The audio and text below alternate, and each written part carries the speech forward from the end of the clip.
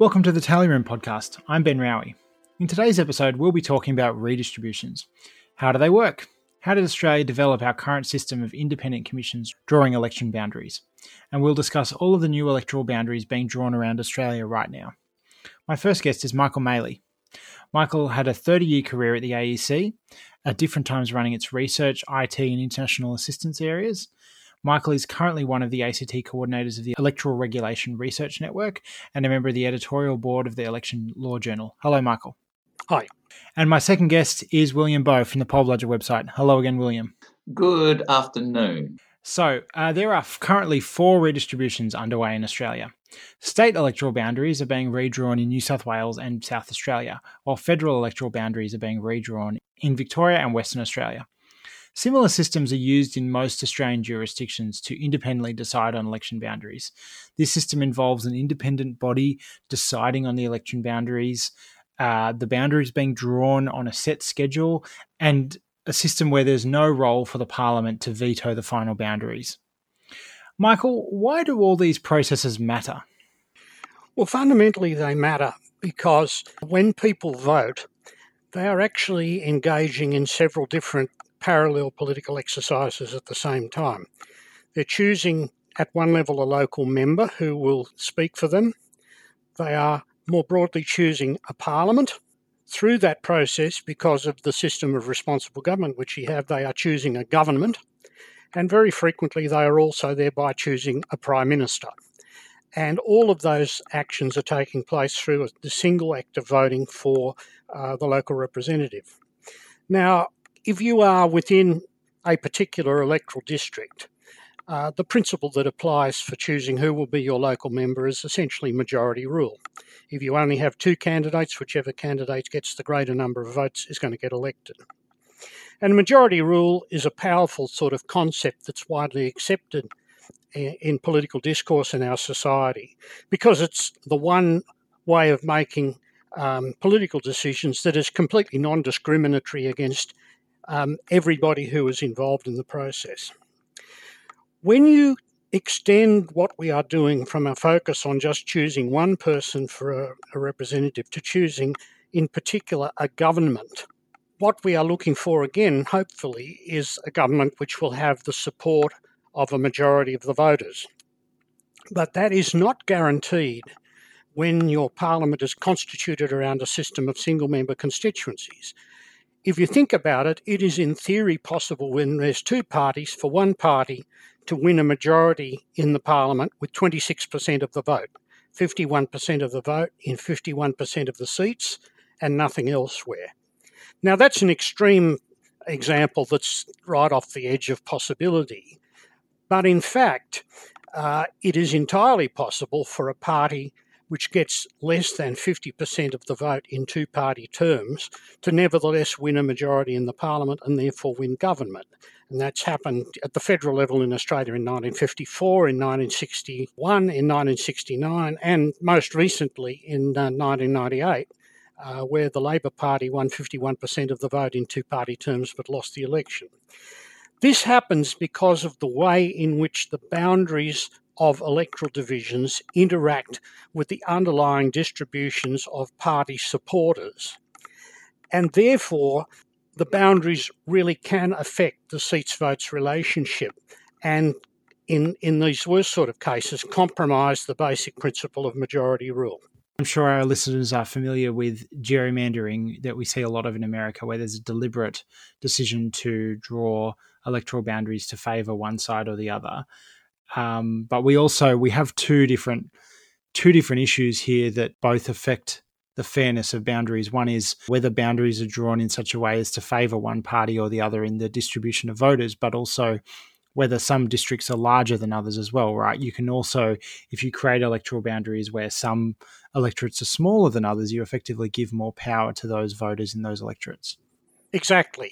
That's been possibly the most predominant form of manipulation of the electoral process in Australia at both the federal and the state level, much worse at the state level than at the federal level. The basic proposition that you encounter is that if my seat has 100,000 voters in it and your seat only has 50,000 voters in it, then you only have to get 25,000 people voting for you to get elected, whereas I have to get 50,000 people voting for me. And in particular, if a lot of the small seats are the ones where one particular political party has its base of support, then it will get an inflated representation compared to what you will encounter if every seat is the same size. And historically, what has been the case in Australia is it's been argued that if electoral divisions become too geographically large, that compromises the role of the local member to be able to get around the electorate, speak to people, hear their opinions, convey them to the parliament and the like. And so that was used as an argument for a long time in favour of having rural electorates with smaller voter populations than urban electorates, which advantaged the National Party and its predecessor, the Country Party, and it advantaged then the coalition. There's a number of different ways in which this has been done over the years. In Queensland and South Australia, they actually had different zones in the state where they would have a different average enrolment for the metropolitan areas and the rural areas being lower. At the federal level, it wasn't quite as blatant as that, and they rather had as one of the criteria for drawing boundaries the area of divisions. And for a few years in the late 70s and early 80s, they had a rule that said that no electoral division could be proposed that was more than 50,000 square kilometres unless it had a lower enrolment than every division with under 50,000 square kilometres. So there have been ways in which this rural bias has been systematically built into the process. Before we dive further into what the history has been of how this has changed, it might be a little bit good to go through a little bit of what the steps are now, like how the process works, which is very similar in most jurisdictions around the country. William, there's a series of submissions that an independent commission will hear from the public before they decide on maps. I think we've got 4 different redistributions at federal and state level going on at the moment, and that's where we are in the New South Wales state redistribution, is in the first phase where they put out a call for just general suggestions. Most interestingly, the political parties lay bare what they would like to happen and the high principled reasons they would like these things to happen. But obviously, if you read between the lines, political parties are always promoting self-interest and little else. So first, the redistribution process gives the public an opportunity to, set out a bit of groundwork for the redistribution commissioners to then proceed to come up with a set of draft boundaries. Then there is a process in which the public can respond to the draft boundaries, sometimes quite forcefully. Most of the time, what happens after that is that there will be a revised set of boundaries that will take on board some of the suggestions and the objections that were raised in the first process without overhauling things too radically, and then you will have your completed set of boundaries, and that's it these days. There's no requirement, importantly, for Parliament to sign off on them, as there once was. In extreme circumstances, though, the objection can be so forceful that they throw out the whole draft boundaries and start again, and then you get a new process with a new draft followed by a new opportunity to respond to the draft. And that was the case in Victoria. For a federal redistribution in Victoria about 10 years ago. Maybe those of you with better memories can fill me in here. I think they were going to abolish the electorate of Murray. I'm a bit blurry here. No, I remember this. It might have been for the 2013 election, something around that. I think it happened in 2011. And so there was a first draft and then a second draft before the final map was drawn. Yeah, so essentially the reaction to the first draft was, so overwhelmingly negative, or so it was perceived, that they threw the whole thing out and started again. So, then you had a whole completed round of the process of submissions, drafts, and final boundaries. Certainly in the case of federal redistributions, the way it usually works is you have suggestions and then you have comments on those suggestions, and that is often one member of the public commenting on another member of the public suggestion. And then there is the draft boundary, then there are objections to the draft boundaries, and then comments on those objections. And then unless a radically different path is taken, usually the final version that is released, that's it. It's done. And we will get back to the interesting historical story about how it used to work back when Parliament had a veto over this process. But that is no longer the case. One thing I wanted to ask, Michael, particularly, I'd be interested in your insights as someone who used to work at the AEC. So the political parties, particularly the major parties, Labor, Liberal, sometimes the Nationals, put in a full map of the state, a map that theoretically meets all of the criteria, which we'll talk about in a second, for an entire state. It's much more subtle than if you were doing a US-style gerrymander, because they don't have control of the process, but they make their own suggestions that subtly advantage their side of politics. Do those things ever have any influence over the actual process of what boundaries eventually happen, or are they just an ego exercise for politicians? It's a very difficult question to answer, because to the extent that the requirement in the Act is quite clear about the criteria that are to be used to propose boundaries, it would be pointless for any party to put forward a suggestion which blatantly didn't satisfy those criteria. So any suggestion that comes from a party or from a member of the public, and at least if they've got their head switched on, is going to, in some sense, be pushing the redistribution committee in the right direction. Untangling those sorts of thoughts, plus their own thoughts, into an analysis of how they have come up with their final boundaries is really a very difficult thing to say without being a mind reader. But undoubtedly, the suggestions are read. One never quite knows in this situation whether the parties themselves make an assessment that it's unlikely that their own proposals would be adopted holus bolus, and therefore they put in something slightly different in the hope of getting a modified version up. There's a degree of game theory in all of this. I suggest what the parties put forward would certainly be taken very seriously.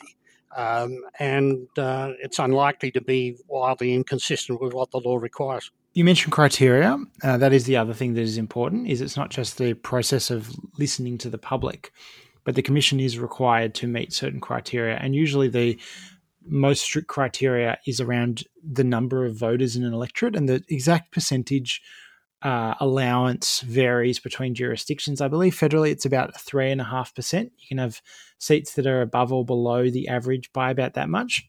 Well, actually, at the federal level, there are two different numerical constraints. The first is that a division cannot be proposed which deviates from the average enrolment across the state by more than 10%, and that's an absolute constraint.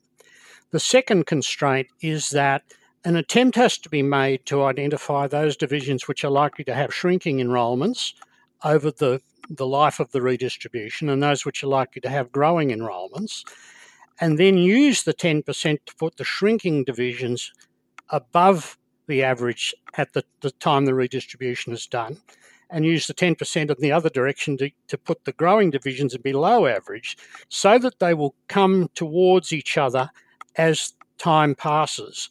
Whereas if you drew them all to be exactly the same size, you would see them drift apart over the redistribution period. And that's exactly what used to happen before 1983, when this proposal was put to the Joint Select Committee on Electoral Reform by Professor Colin Hughes, who later became Electoral Commissioner. So there's those numerical criteria, and you do see similar things to that in other jurisdictions, that usually there will be numbers of voters per electorate, but then there is a projected number of voters, which sometimes is 3.5 years down the track, or 4 years, or 6 years. It depends on the state. But that is a standard process to try and ensure that you are aiming for a target, which is obviously not perfect. And then the other thing I would say as well is that there's usually some other less precise criteria about how electorates should be drawn. The term community of interest is used a lot in this context, that the communities should be connected to each other. They should have transport links. They should, ideally, you shouldn't draw electorates with mountain ranges that split the communities down the middle. Things like that are more subtle but are important. And they're very appealing to political parties, because if they want to try to persuade the powers that be that a boundary should be in this place rather than that place, it's hard to phrase that argument in terms of the raw numbers, if the raw numbers have been calculated correctly. Community of interest, as it's expressed in the Electoral Act, is a much more malleable concept, and therefore you see most of the interesting suggestions and comments that come through in redistributions are phrased in terms of community of interest, and they might say that this part of Tasmania has 60% potato farmers, whereas the other side has only 40% potato farmers. How can you expect to put them together in the one electorate? The community of interest thing is nice and nebulous. You can't enshrine anything like that in, that make it too hard and fast. So you can always, and with the political parties' distributions, they invoke that one a lot. It's a pretty weak guide, though, to what the redistribution commissioners are going to be able to do, and in some cases, completely impossible to achieve. I think whenever you look at any redistribution they come up with, you can always tell which electorate was the kind of last one they drew, or rather the one they didn't draw, the one that was left over after they had drawn a bunch of electorates as logically as possible. And then there'll be one which, pretty much violates all of the criteria you just mentioned. There will be a mountain range running through the middle of it. There will be this vast disparity between a kind of rural area and an urban area. And, it's a nice aspirational thing, communities of interest. And, when you've got, a major regional urban centre, which is roughly the size of a electorate, what it needs to be, then, it's a no-brainer to, have, like over here in Western Australia, you've got Geraldton and Albany. They're both nice cities that are roughly state electorate sized. It would be ridiculous, from my perspective at least, to run a ruler down the middle of them. But, we've been talking about the United States. There don't seem to be any of these apprehensions there. No one ever expects that that districts in the United States are going to be drawn on the basis of community interest. It's just absolutely accepted that this is a partisan game to draw it in whichever way yields advantage. And, you end up with congressional districts in the United States which are fantastically oblivious to communities of interest. Electorates are not drawn to be communities for other purposes. They are drawn specifically to elect a person on an equal basis, right? So that does mean every few years when a redistribution happens, nearly every seat will have its boundaries changed. And, local government areas are designed to have boundaries that should last a long time and don't have to have exactly the same number of people within them, and should represent, whether they do or not, they should represent consistent communities. But ultimately the numerical constraints win out, right? So I live in Sydney. Sydney has a lot of strong geographical boundaries around it, rivers, oceans, national parks, mountain ranges. And so I grew up in Campbelltown in the southwest of Sydney. That's the only place in Sydney where you don't have a really strong barrier dividing Sydney from not Sydney. Yeah, and down there, electorates like Hume and Macquarie get bashed about. MacArthur, I think get really bashed about at redistributions. Whereas, if to harp on about WA, because that's the example I know best, you can pretty much take it for granted that the Swan River is going to anchor the Perth electorate, the Fremantle electorate. Like there's going to be a quite major distribution in Western Australia for the federal seats, because Western Australia is losing one of its seats. And I think you can tell ahead of time that the coastal electorates are going to broadly maintain their existing identity. But when you go inland to seats like Hasluck and Burt, that's where the knife is going to be drawn. And it's anyone's guess how those electorates are going to end up.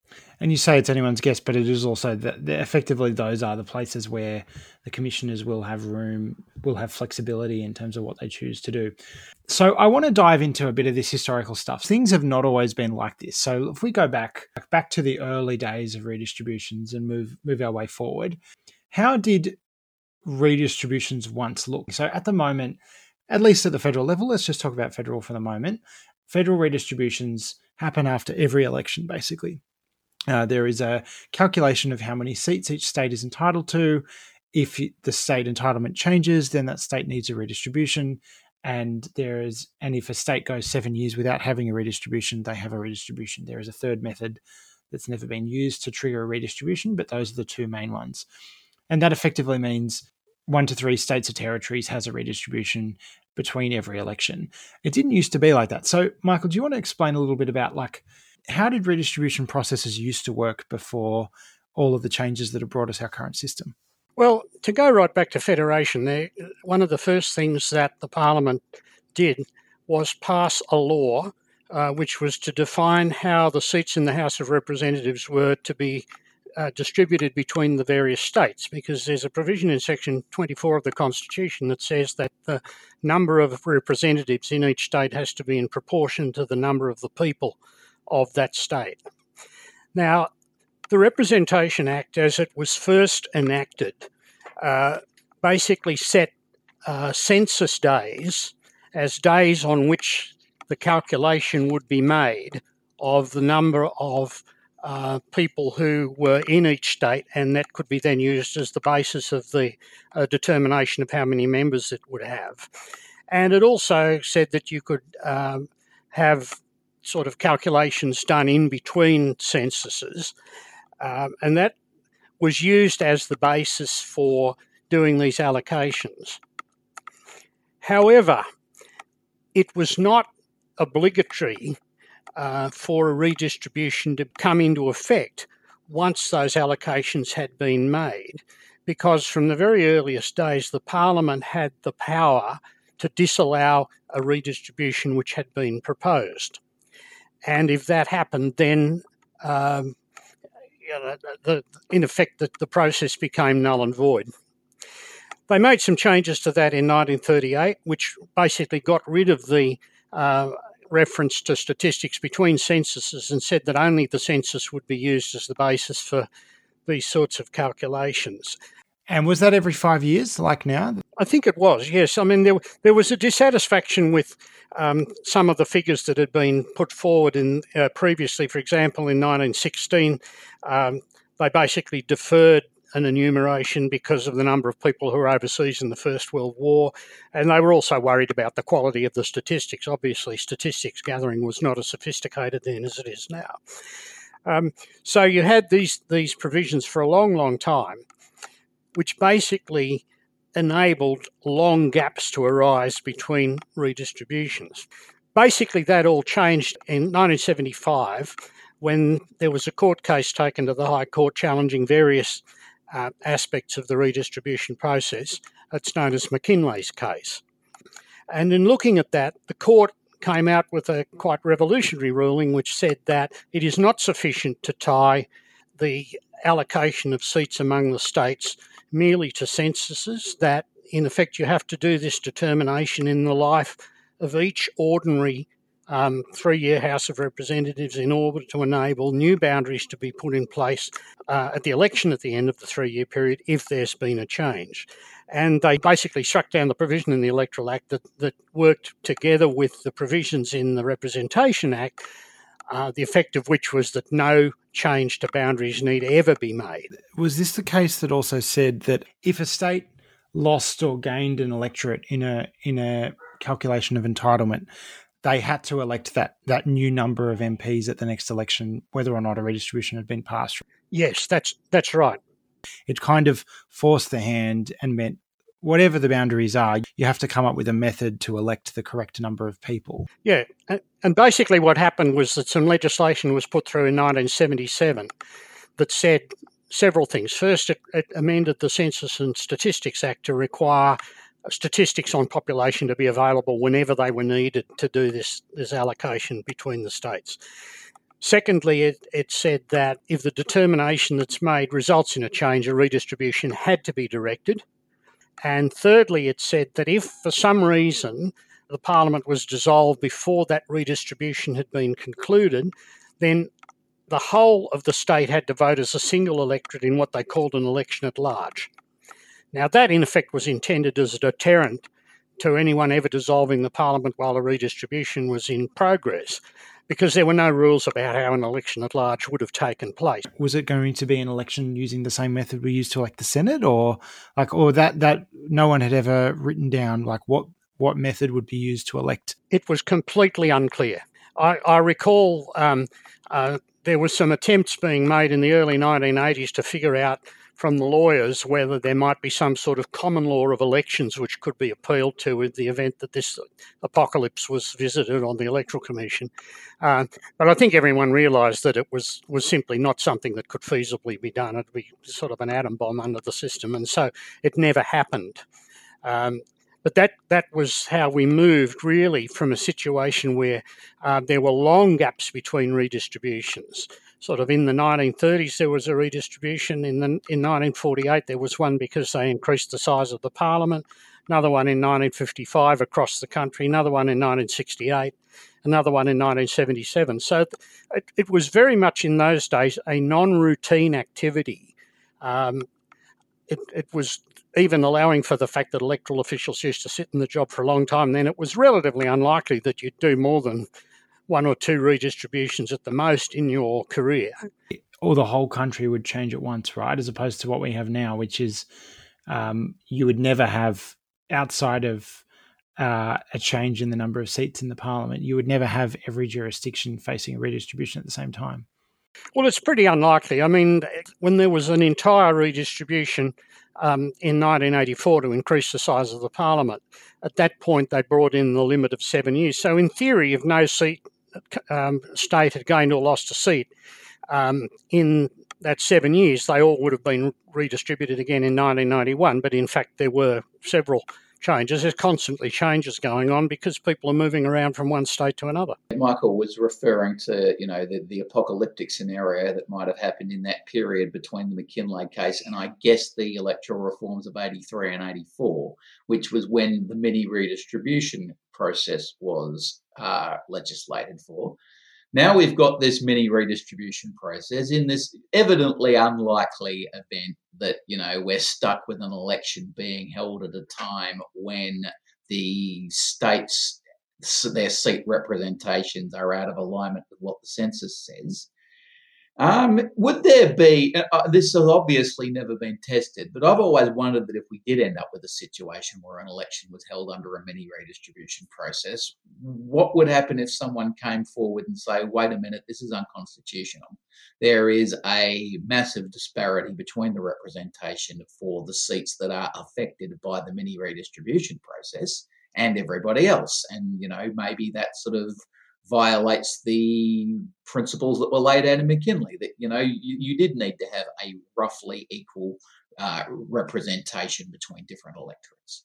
Well, I would question that interpretation of McKinley, because one element of the McKinley case was to try to get the High Court to elaborate a doctrine requiring equality of enrolments within a state, and it actually refused to do that, with Justice Murphy dissenting. There's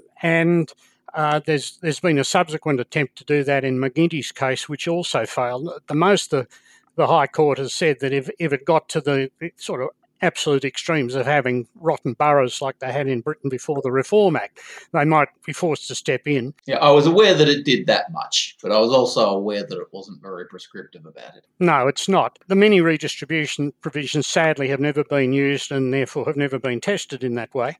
But my guess is that the High Court, if it was faced with a challenge, would say, well, the provisions in Section 24 of the Constitution are paramount, and this is, in the circumstances, the only real way of giving effect to them, short of interpolating some sort of doctrine requiring an election at large, which is not really in the Constitution. So, except as an extreme fallback, I'd be pretty confident the mini redistribution provisions to stand up to challenge. So can I clarify, in this old system, we've been talking a lot about when redistributions would happen and that Parliament had this right of veto, but there's no case law, there's no constitutional requirement that says that we can't have malapportioned electorates federally. Obviously, the law says that we can't have that, but that's not a constitutional requirement even now. It's not something that's been elaborated by the High Court as a constitutional requirement, despite a couple of attempts to persuade the court to do so, except that the court's given itself a little bit of wiggle room in the event that something really extreme was attempted, like sort of gross misuse of the provisions to create seats with 1,000 voters in them or something like that. I think if you went to the point where it was questionable whether the parliament was directly chosen by the people, for example, I think there's a bit of an argument there, but I don't think anyone's putting too much faith in that. Malapportionment, which is defined, sometimes you will hear people talk about this as if it is the same as gerrymandering, or they will use the term gerrymandering, but it's a bit different, where the number of voters in each electorate is significantly different. That has been the more common method of political manipulation of electoral boundaries in this country. What you were saying earlier, Michael, about the federally, it has always been more subtle, right? That there was a little bit of malapportionment at either end. But I would also guess that when you go a long time between redistributions, that tends to create its own natural malapportionment where certain seats become a lot larger than other ones.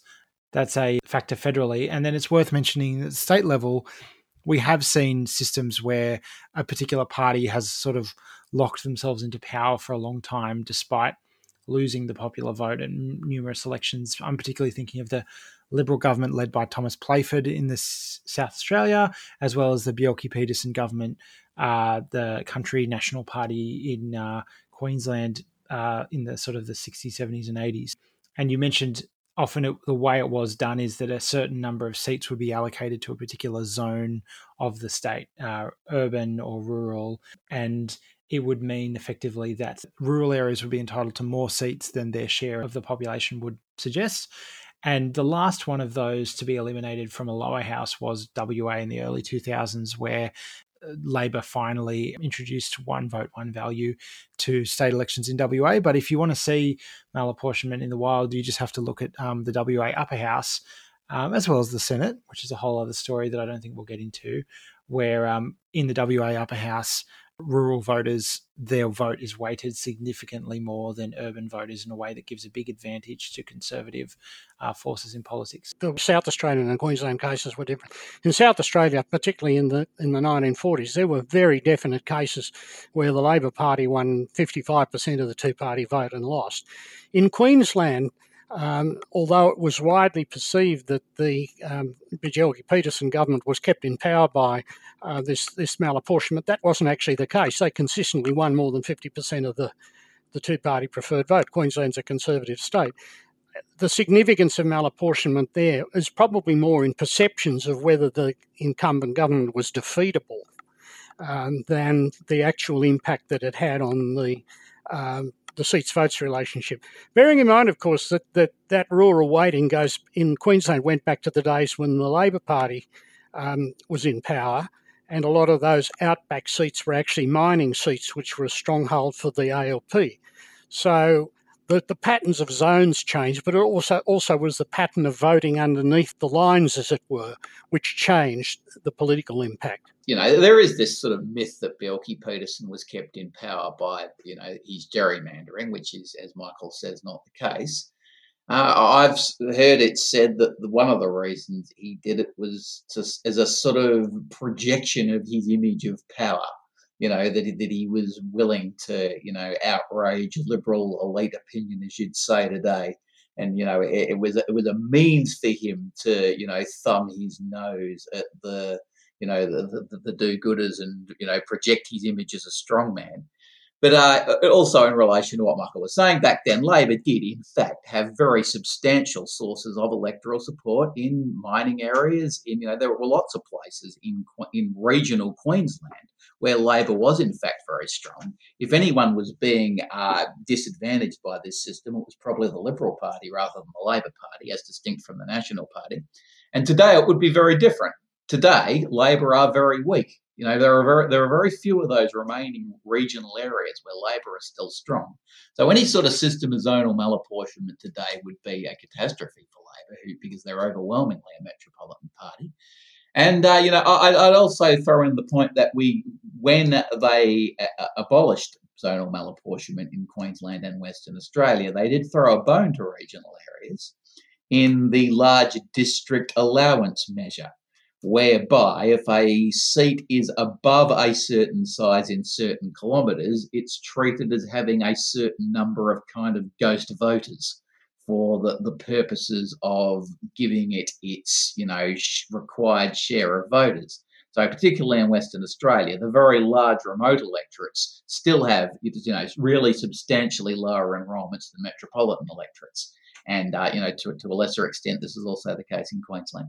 With Queensland, the zonal malapportionment would have had a big impact on the balance of power within the Conservative forces, you would have to think as well, in that a larger part of the state was regional compared to some other states that might have been more urban. But it particularly made the Liberal Party a very weak rump on the Conservative side of politics, and eventually allowed Bjelke Petersen to kind of push them out of the coalition and govern alone. So I think it maybe didn't ever deprive Labor of government, but it certainly made the Conservative government more conservative and more focused on rural areas. So that was the system we had for a long time. Redistributions were this occasional big moment, and we would build up to them, and they would be due, and they wouldn't happen because it wasn't convenient in the parliament, and then they would break through. That's not how things work now. And Michael, you were very involved directly at the AEC in 1983, 1984, when a bunch of legislation was passed that created what we have now, the current system, which we've talked about what that system is before. But how did that happen, and how did we get to that point now? Well, the first thing to bear in mind is that the Commonwealth Electoral Act was passed in 1918, but it wasn't very much changed between then and 1983. It was very much an outdated piece of legislation by then. There had also been a great deal of focus on electoral arrangements and specifically redistributions right through the 1970s. The Whitlam government reflected Whitlam's own personal interest in electoral reform that went back to the 1950s, and some of its premier legislation was intended to try to deal with this issue of malapportionment and by and large try to remove some of what was seen as structural disadvantages for the ALP in the electoral system. For example, one of the things that Whitlam did manage to legislate was the reduction in the allowable deviation from state average enrolments at redistribution time to 10% that we mentioned earlier. Previously, it was 20%, but they had to fight tooth and nail to get that through. In fact, it was rejected by the Senate twice and was passed at the joint sitting following the 1974 double dissolution. After that had happened, the Whitlam government tried to initiate redistributions based on these stricter criteria. They were all disallowed by the Senate, and in fact, Whitlam then took the maps and put them in legislation, and they were some of the trigger bills for the double dissolutions following the dismissal in 1975. So electoral reform was very much on the agenda of the ALP, and when the Hawke government came to power, that was something that they were very much focused on. There was a belief at the time that they might just try to bulldoze things through, but instead, very wisely, in my opinion, they set up the Joint Select Committee on Electoral Reform, which workshopped over a period of months a large number of different features of the electoral system, of which redistribution was just one. And what that committee came up with, after recommendations from the parties and also after a lot of input from the then Australian Electoral Office, was the system we have at the moment, which really has 5 key elements. First, the timing of redistributions is fixed by law and is not susceptible to control by the government. Secondly, as you mentioned earlier, the staffing of the redistribution committees and the body that makes the final determination, again, is prescribed by law in a way to reinforce public confidence in its independence and neutrality. We've also discussed a little bit the extensive provision that is made for public input into the process and to make the process as transparent as possible through the publication of suggestions, comments, reasons, all of that sort of stuff. The fourth key element of the new process is prescriptive criteria that are to be applied rather than having a great deal of discretion in the hands of the bodies doing the drawing of the boundaries. And finally was the elimination of the parliamentary veto so that a governing party or even an opposition party in control of the Senate could not reject a decent set of boundaries because it didn't satisfy what they saw as their best political advantage. The effect of all of this was really to take the redistribution process out of the political arena and turn it into a routine bureaucratic exercise rather than a highly politicised and partisan exercise. And in that sense, it's worked extremely well. Okay, so that all happened in the lead up to the 84 election. 84 also saw the number of seats in the parliament change. So every jurisdiction except the NT underwent a redistribution in 1984. We then saw a couple of states in 89, most of the states in 92. And then since 1994, we usually have 2 or 3 jurisdictions, sometimes 4, having a redistribution between each election ever since. So right now we have Victoria, WA, and the Northern Territory lost its second seat, which doesn't require a redrawing of the map, but was in one sense, a redistribution. Have there been really any changes at all to this process since 84, or do we have pretty much exactly the same system that we had back then? There have been a few minor changes.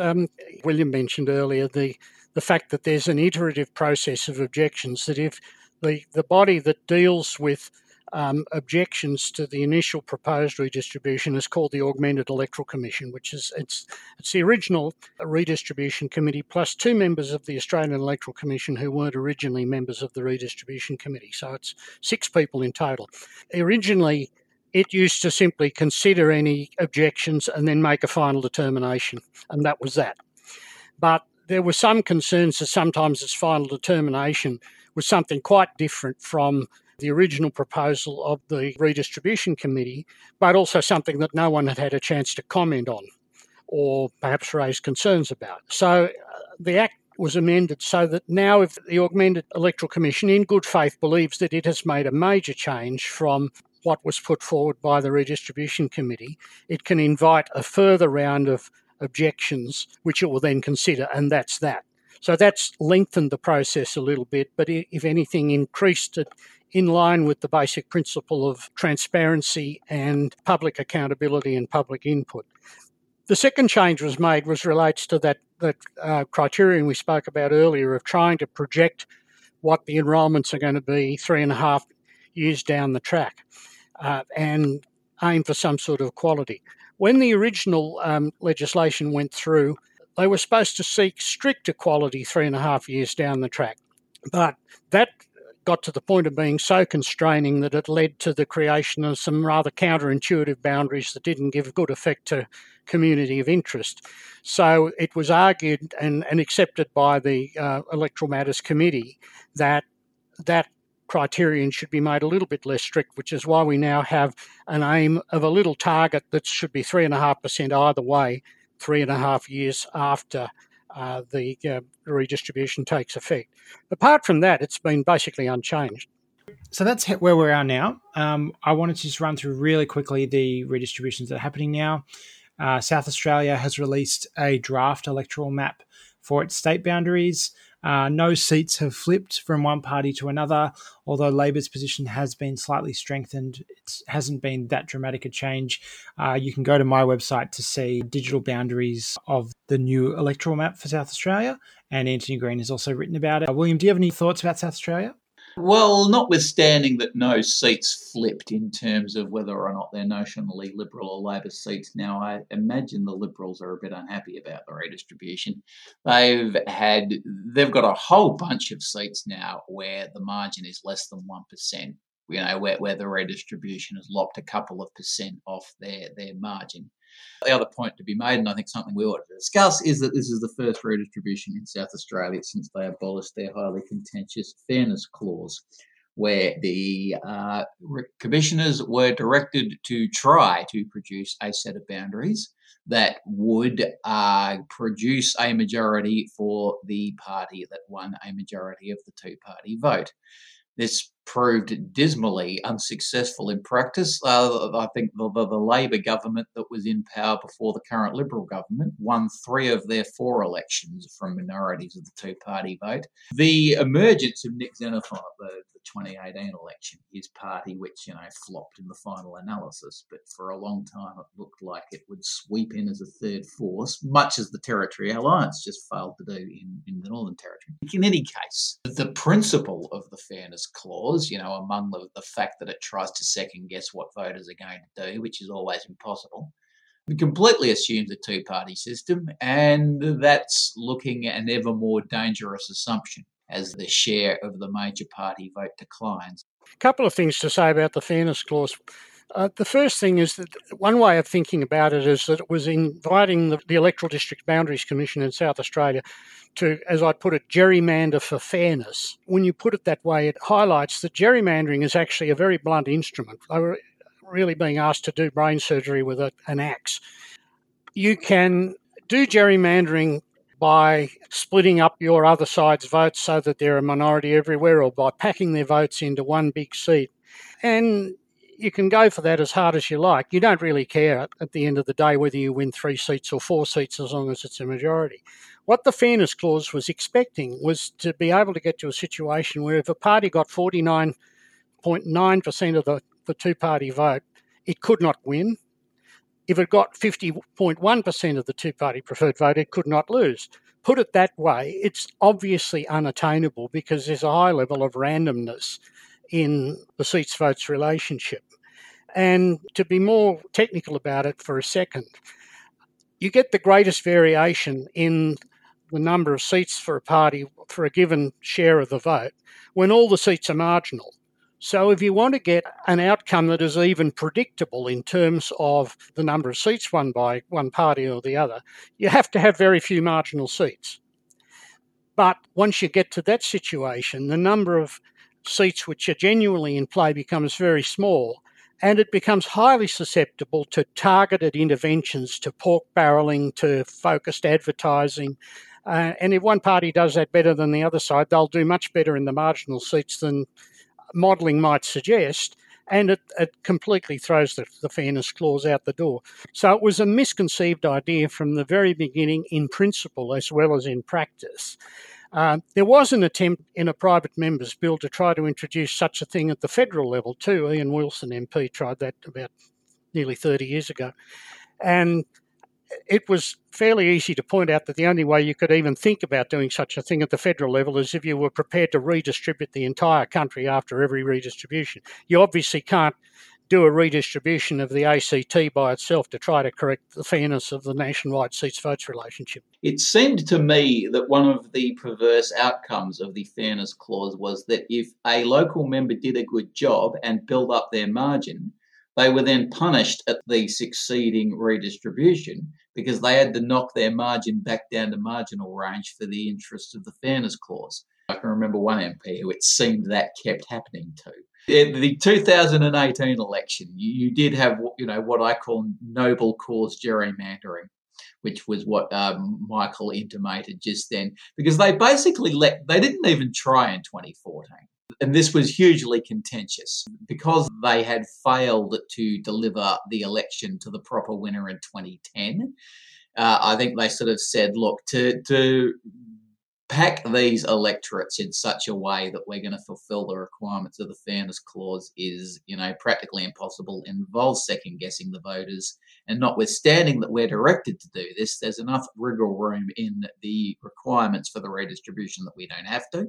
So they came up with a very conservative set of electoral boundaries going into the 2014 election, which didn't really change the boundaries much, even though Labor had won a unfair win in 2010, and then Labor won another unfair win in 2014. And the Liberal Party were up in arms. So this time in 2018, the commissioners did what needed to be done to create a more level playing field. So what happened in 2018 was that you had another pretty status quo election result, but this time the boundaries had been drawn in such a way that it delivered a majority to the Liberal Party. A party can have a counterintuitive win with a minority of the vote, basically for a number of different reasons. One may be that a lot of its opponents' votes are locked up in very safe seats with massive majorities which are of no great advantage to the party, and it wastes their votes. Yeah, and that's a structural problem in South Australia. The other thing is what happened at the federal level in 1998, whereas essentially the government won all the really close seats. If the government wins all the really close seats, that's not a structural feature of the boundaries and the underlying distribution of votes in the same way that massive vote wastage in safe seats is. And the Fairness Clause never really came to terms with this distinction or tried to draw the correct sort of inferences for how that would determine how they draw boundaries. Modelling the seats-votes relationship is not a simple thing.